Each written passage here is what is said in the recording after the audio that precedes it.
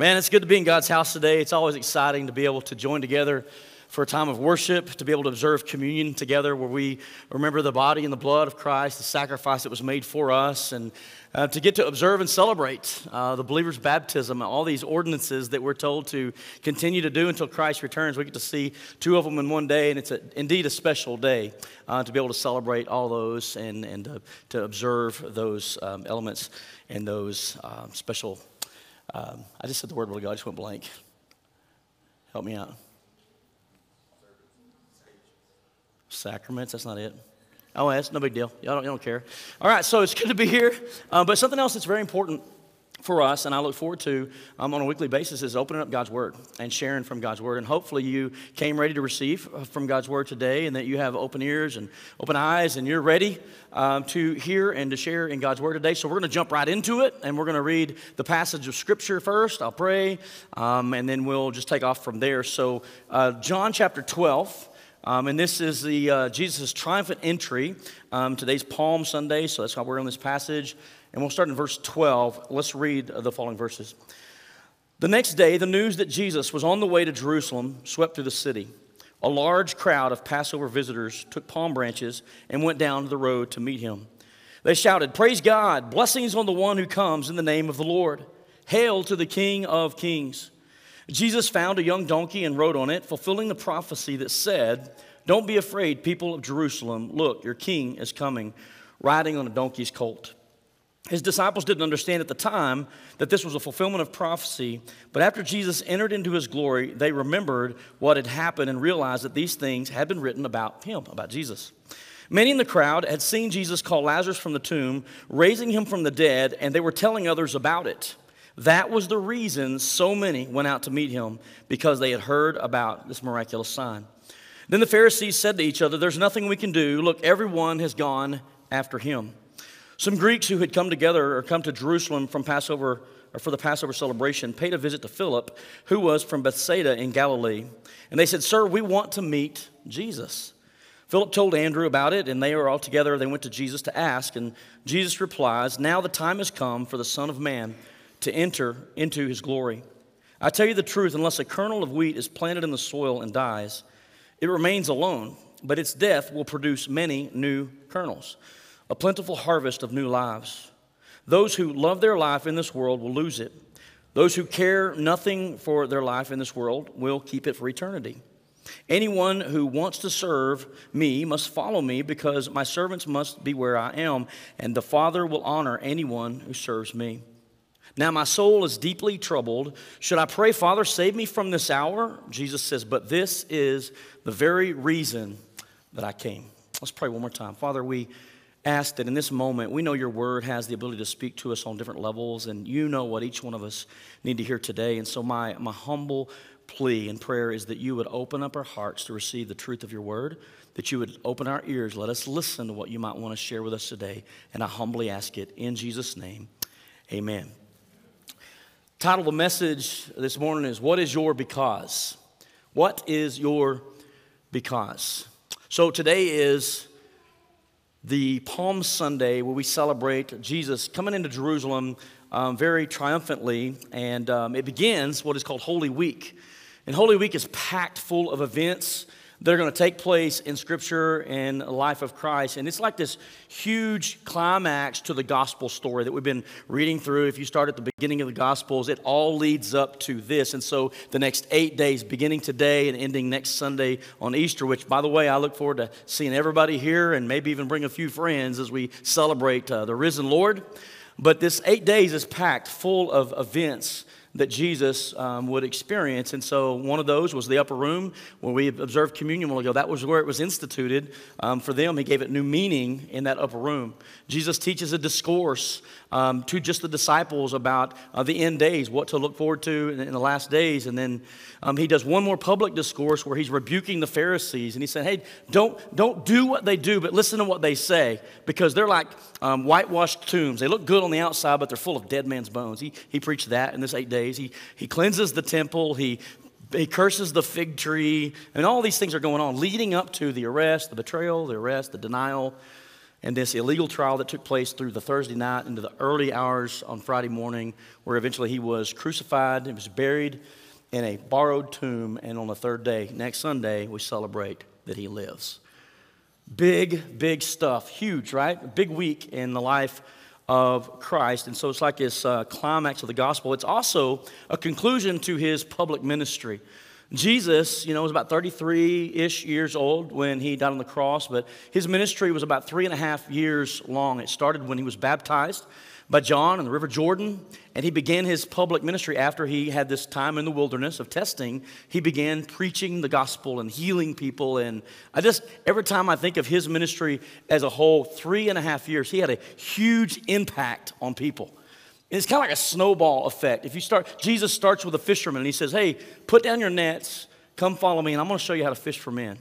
And they put down their nets, and they followed Jesus and became his disciples. And from there, it just kept growing and growing. And as he would teach, people would say, man, I've never heard anyone teach like Jesus. He teaches with authority, not like the Pharisees and the teachers of the law. And so they got excited. Anytime Jesus would talk, and they would just tell everybody, hey, we got to go hear this Jesus, man. He's an authoritative speaker. And so he drew these large crowds everywhere he went.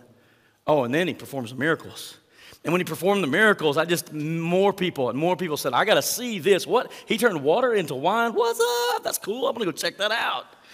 And then if you were there that day, like some of the people are like, hey, I was there. There were 5,000 men, not counting women and children. And this little boy had a Happy Meal. And Jesus took that Happy Meal and he spread it. And every one of us ate and had our fill.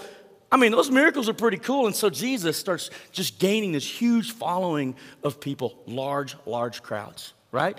That would culminate to this moment. And so he's riding into Jerusalem, and it says the crowds were there, and I believe they were very, very large crowds. I ask you the question, what is your because? What is your because? And let me explain that. The real question is, why do you follow Christ? Your answer to that question is your because. And I just want you to know that is so important because you think about the text, and we just read it. Every time I read this text, I'm amazed at this one place. This says, many in the crowd had seen Jesus call Lazarus from the tomb. So they saw a miracle, right? And it says, raising him from the dead, and they were telling others about it. That was the reason so many went out to meet him, because they had heard about the miraculous sign. So their because was, I'm following Jesus because of the miracles, right? And so I feel compelled today as a pastor to just ask you the question personally, each and every one of you, what is your because? Why do you follow Jesus? And I believe it's a very important question to ponder and to ask ourselves because it has eternal significance and eternal consequences. What we do with Jesus, why do we follow Jesus? Because there were many in the crowds that followed Jesus, but not all of them followed him for the same reasons, for the right reasons, which we'll look at in just a moment. And so as you consider this, I just want you to ponder because as a pastor preaching for almost 20 years now, my earnest desire is that everybody understands the gospel clearly. And I don't want anyone to miss what God's plan is through the gospel. And so I want to make sure that I want to make sure that you know the reason for your following Jesus. I know why I follow Jesus. Amen? And so as we look at the text again, I want to notice there's 4 observations I want to make of the crowds as we look back at this text. And so the first thing I want you to know is the crowd was huge. It was big. It says multitudes in some of the passages. It says the next day the news that Jesus was on the way to Jerusalem swept through the city. And it says a large crowd. Now some scholars believe that it would have been somewhere in the neighborhood of 1 million plus people that were there. So can you just imagine how crowded it was in Jerusalem the day that Jesus was riding in on the donkey? I can imagine it being shoulder to shoulder, elbow to elbow, no 6 feet of separation there, right? I mean, they were just packed in there. And Jesus is riding in to Jerusalem. The crowd was large. It says they took palm branches and they went down to the road to meet him. Throughout Scripture, many times there are verses that talk about people looking for Jesus, following Jesus. I mean, where did you go, Jesus? We were looking for you. And they would hear a miracle and they would follow him for that reason. And John chapter 6, it says after he did the miracle of the feeding 5,000 that they thought, hey, we're going to make him king by force. And Jesus hid himself from them. And it says that's the reason they were there was because of the miracles. And I would like to suggest to you in Scripture and in the ministry of Jesus, and I think that it's the same today, that you could put the large crowds that follow Jesus in about 4 categories. And the first category I would say are those that were there for the miracles, right? I mean, who wouldn't be amazed by the miracles? Jesus turns the water into the wine. If you were there, you're like, dude, I was a part of that great miracle of the feeding of the 5,000. Or maybe you're the dude that was blind, born blind from birth, and you're like, Jesus opened my eyes, man. I'm here because he's a miracle-working Savior, right? And some of them were there for the miracles because of what they could get from Jesus. And they were just following after him because what he get. Maybe they were hungry again. Hey, man, we hung out with him one time. He fed us. Maybe he'll do it again. Oh, hey, raising Lazarus from the dead was pretty cool. I want to hang out and see what he does next. So there's those that were there because of the miracles. That's what the passage says. That's why they were there, because of the raising of Lazarus. And I would say that sometimes today there are crowds of people that are intrigued by Jesus, and maybe they adhere to Jesus like, hey, I want to follow Jesus because of miracles or because I need a miracle. Now, and hopefully none of us stop there. And let me just say this, that God is God and he never changes and he's still capable of working miracles. Amen? I mean, he's a miracle-working God. But if our goal is to follow him just because of that, how many know we're missing the mark? Desperately missing the mark. And so there are those today, they'll say, hey, I want to follow Jesus because I need a miracle in my life. And it may not be a healing, like a physical miracle healing, which God can do. But it may be something like, hey, man, my marriage is on the rocks. My wife just told me she's leaving me, and I need to get my life straight. And so I start coming to church, and I try to figure things out, and I adhere to the gospel. I want to be a follower of Jesus. I have lived that. I've been in that position where I minister to someone who was just desperately needing a miracle in his marriage. And he says, hey, I want to follow Jesus, and hopefully my wife, I can woo her back there and fix things there. And, you know, sadly, everything got patched back up, and they just went back to the old ways. And you know, there's some people that do that, and it's just convenient to have Jesus around, you know, almost like a genie, right? I'm going to ask Jesus for something, he's going to give it to me. Some followed him for the miracles, and some still do. My concern with that is, you know, what if he gave us everything that we wanted? Maybe it's wealth. I mean, I just want God to bless my socks off financially. That'd be great. Well, I just want God to make me absolutely healthy. And can I just let you all in a little secret? We're all going to pass away at some point. I mean, we're not getting out of here alive unless Jesus returns. So it's a reality that we live in. But, hey, I just want to have the absolute best health. I want to have a great marriage. I want to have all the wealth and all these things. And if that's my goal and it doesn't come to pass, then how many know that that's kind of a letdown for us? And so some follow for that reason. And Jesus himself said, what good is it if a man gains the whole world and yet forfeits his soul? So in the crowd, there were those who followed for the miracles. And in that crowd, there's also those that were just simply curious. I mean, of all the people that were gathered to be where Jesus was at on that day, there were those that were just simply there because they were curious. What's he going to do next? I mean, he's intriguing. His speech, his speaking, when he talks with authority, not like the teachers of the law. And so I just want to go see what Jesus has to say next. And I would say this, Jesus did come and he did work miracles and he did speak with absolute authority because he's God in the flesh and that's just what he does, right?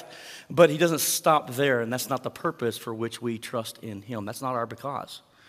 It's because of the miracles or because of his authority and his teaching. So some were curious. In fact, I think that they had some expectations. I'll get to that in a moment. And I think that led them to, you know, some say that they believe it was the same people in the crowd right here on this Sunday that was saying, Hosanna, Hosanna, save now, praise God, blessed is the one who comes in the name of the Lord, that would later, in just a few short days later, say, crucify him. And you're like, what happened? There were many in the crowd. Many followed for many different reasons. Some were just simply curious. And there were others in the crowd that were there for an entirely different purpose. They were seeking to kill Jesus. In fact, if you look back at chapter 11, it says after he raises Lazarus from the dead, that hacks off the religious leaders because more people are flocking to Jesus and they're losing control of their religion. And so it says they started planning out how they're going to kill Jesus. And at that moment, Jesus stopped his public ministry and he goes with his disciples to the village of Ephraim. And there he waits till Passover where he knows he's going to go for the last time. So during that time, it says many people from all over the country arrived in Jerusalem several days early. And they kept looking for Jesus while they were there. Like, where's Jesus? Where's Jesus? And they're asking each other, hey, do you think Jesus will come to the Passover? But there was another group in that crowd, the Pharisees, that were also looking for Jesus. And it says, the leading priest decided to kill Lazarus too, for it's because of him that many of the people had deserted them and believed in Jesus. And so back up here it says, the leading priests and Pharisees had publicly ordered that anyone seeing Jesus must report it immediately so they could arrest him and, i.e., kill him. And there's some that followed Jesus simply because they were trying to catch him. They were trying to get that aha moment. All through Scripture, the Pharisees were doing this to Jesus. The Sadducees were questioning his authority and challenging him. And there are those that just simply follow him because maybe they're a foe of Christ. I know that's not true of anybody in the church, right? We're here because obviously we believe in the gospel. But we know that we live in a culture and a world that there's plenty of people that hate the gospel and what it stands for. Amen? And so the last group that I could say that we could identify with, and hopefully we all identify with here today, would be the ones that I consider the true followers, the ones that loved Jesus, the ones that heard his teaching.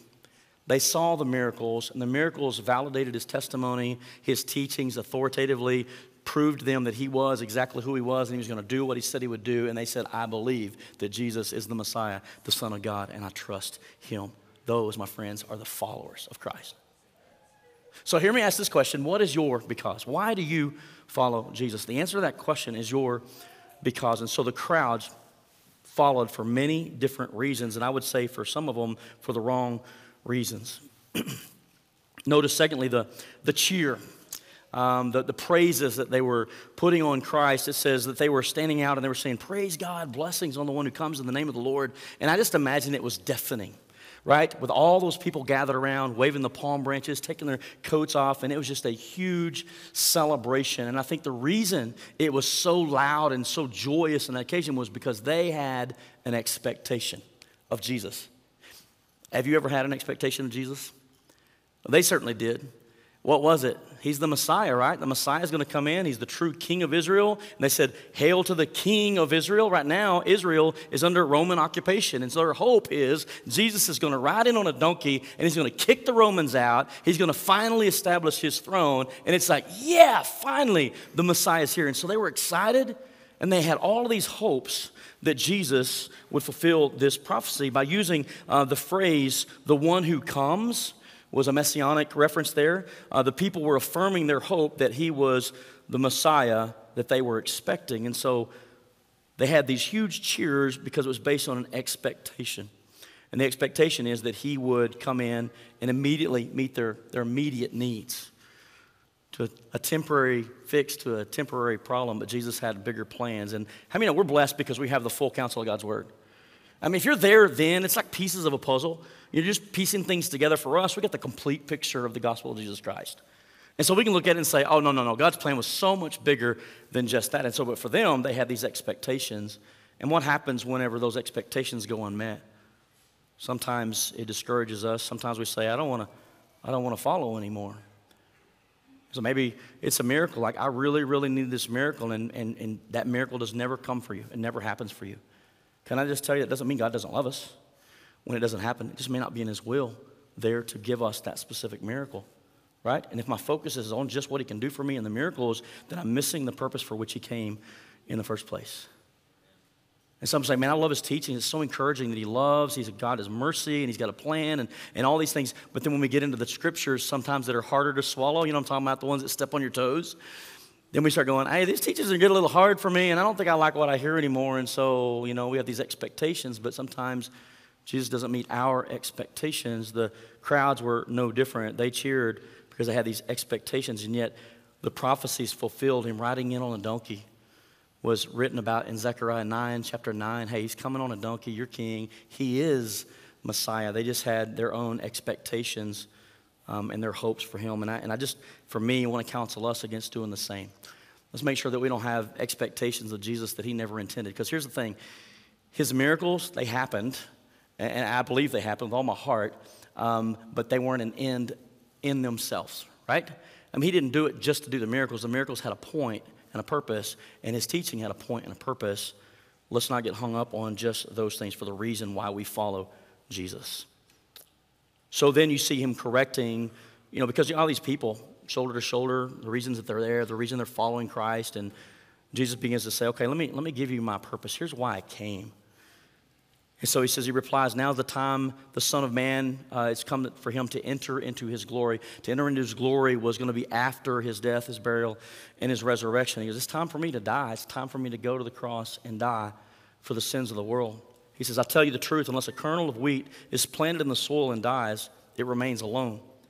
But its death will produce many kernels, a plentiful harvest of new lives. What he's saying is death leads to life, or death is necessary for a harvest. And Jesus said, I've got to die because when I die, like the seed in the ground, it's going to produce a huge crop and is necessary for me to go to the cross. Jesus never doubted or never was unaware of what his mission on this earth was. And I'm so grateful for that, aren't you?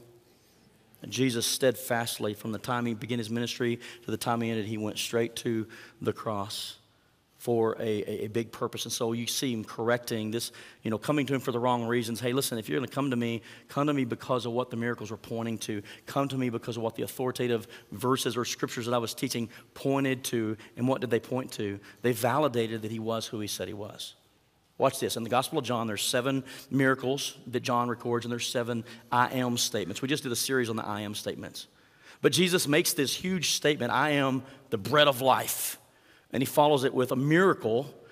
He feeds the 5,000 with the little Happy Meal. And that miracle's purpose was to say, see, I'm the bread of life. I'm deity, right? And the point of the miracle was not for them to get hung up there, but to say, and point them onto and lead them onto belief in Jesus as Messiah. Jesus' authoritative teaching was intended to tell them, this is who I am and this is the purpose for which I came, and no man can come to me unless the Father draws them. There's only one way to heaven, and I am the way, not one of the ways, but I am the way, the truth, and the life. No man comes to the Father except through me. All of these teachings, these authoritative teachings, were to point them to believing in him as Messiah. Amen? And so you see a little correction here where he's like, I want to make sure that you understand, for this is the very reason that I came. And later in verse 32, he says, and when I am lifted up from the earth, I will draw everyone to myself. And in this point, he was indicating what kind of death that he would die from. He would be crucified on a cross. So we see the crowds were large. We see the cheers of the crowd, maybe the expectation. And we see his correction of that belief, if you will, the reason for their following him. And then lastly, and I think this is important, is we see the call that he issues to the crowd. And he's still issuing that call to us today. What is it? In verse 35, he says, my light will shine for just a little longer. Walk in the light while you still can, so the darkness will not overtake you. Those who walk in darkness cannot see where they are going. Put your trust in the light while there is still time. Then you'll become children of the light. He's like, hey, believe me. Put your trust in the light, and you won't have to walk in darkness. That's good news, isn't it? Is to know that we don't have to walk in sin. We don't have to walk in darkness. There has been a way made available to you and me to be made right with God, and it's through the gospel of Jesus Christ. And Jesus issues this invitation. He says, hey, call on me. Come, believe in me as Messiah. Let the miracles prove it for you. If you don't believe anything else, believe because of the miracles. In fact, he said that one time. Hey, just believe because of the miracles. But whatever you do, believe in me. I am the Messiah. And so he issues the call. And so, again, the question, what is your because? What's the answer to the why? Why do you follow Jesus? Like, what's a big deal? Why? It's of eternal significance, because if you and I are saying, hey, I think Jesus is a good teacher and I'm not placing my faith in him, then how many know that is a dangerous, dangerous miscalculation of the purpose for which Jesus came? Well, I'm just here for what Jesus might be able to do for me. And there you're missing it. But when you understand his purpose and you say, you know what, let me tell you why I follow Jesus. And you lay that out there, it's like, I do it because I believe who he is. He said he was. He did what he said he would do, and I trust him. I believe in Jesus. That hope that we sing about a while ago, he's everything to me. Shane, why do you believe? It's an eternal significance. One day, the Bible says there'll be a great white throne judgment, and everybody will be there. And those whose names were not written in the Lamb's Book of Life will be cast for eternity into hell. And I know that's not a popular topic in our culture today. We don't want to talk about it, but it's a reality. And so one day it's just a reality. We're going to stand before him, and many people will come and say, hey, Jesus, I thought you were a cool teacher. Hey, Jesus, I did some really cool stuff in your name. And the Bible says that he'll say, depart from me, you workers of iniquity. I never knew you. So when I say, what is your because? What I'm saying is, like, this is the most important thing that we can nail down in our life is, what do we do with the gospel? What do we do with Jesus? Amen? Here's another reason I think it's important, because Peter tells us, 1 Peter 3:15, that we always should be ready. Always should be ready to give a defense for the hope that's in us, right? He says, sanctify Christ in your hearts. Always be ready to give an answer to someone who asks you about the hope that you have, but do it with gentleness and respect. He says, always be ready. And so here's what it looks like. They may not come to you and say, what's your because? But they may say, hey, why do you call yourself a Christian? Why do you follow Christ? Especially when they see you go through a very difficult situation in life, and you got a smile on your face, and you still carry that hope and that countenance, and they're looking at you like, I don't understand it. You're having the absolute worst life right now, and yet you still have this peace, and they ask you, why do you follow Jesus? When the rest of the world will say, I'm out. He didn't do what I expected, and so I'm out, and you're still hanging in there. Why do you follow Jesus? It's a perfect opportunity for us to say, to give a reason for, or a defense, a reason for the why we follow Jesus. Amen? So important for us to know that today, and I hope that you do know that today. What is your because? Because as I said, if you just stop short of the miracles or the authoritative teaching or just curiosity, it's not far enough. The whole purpose of all of those was to point to and to lead people to believe that Jesus was the Messiah. He did exactly what he said he would do, and he is still saving people who trust and believe in him. Amen? And he's no respecter of persons. Whosoever shall call upon the name of the Lord shall be saved. I love the gospel. And I love the fact that no matter what goes on in this life, I have this hope, this living hope, this eternal hope that goes with me. And you say, Shane, why do you believe? Well, let me tell you, he's my everything. And if he never did anything else for me in my entire life, no more money, no more health, no miracles, if he did nothing else, what he already did, which we observed a moment ago in communion, his death, his sacrifice, what he did for me is more than enough. That's why I believe. That's my because. He gave his life so that I could have life. He is Lord. He is Savior. He is worthy. And so I say it all the time, and I'll never get tired of saying it. The most important decision that each one of us can make is, what do you do with Jesus? And my hope is that in this room, every person's like, man, I know beyond a shadow of a doubt, I know who Jesus is. I trust him as Savior. Only him, not Jesus plus my works or Jesus plus something else, but Jesus and only Jesus. What he did was enough to secure my freedom, was enough to secure my salvation, my redemption, to put me in a right relationship with God. I believe Jesus is my Savior and my Lord. The most important decision we'll make. But my fear and my concern is sometimes people come to Jesus with wrong motives, or maybe they miss it. And they can be in church and hear the message preached, and their eyes are not open, their ears are not open. That's why I pray, God, open our hearts, open our ears that we can hear. We want to hear what you might say to us. And they may hear it, they may be curious of the teachings and then just slip off out and into eternity without ever truly placing their faith and their trust in Jesus, which was the reason that he came, to seek and to save the lost. And I hope that everyone in this room counts themselves among the followers, the believers of Jesus Christ. Not a fan. There's a lot of fans of Jesus. There were some foes of Jesus, and there still are today. But may we all be counted as a follower of Christ. Amen?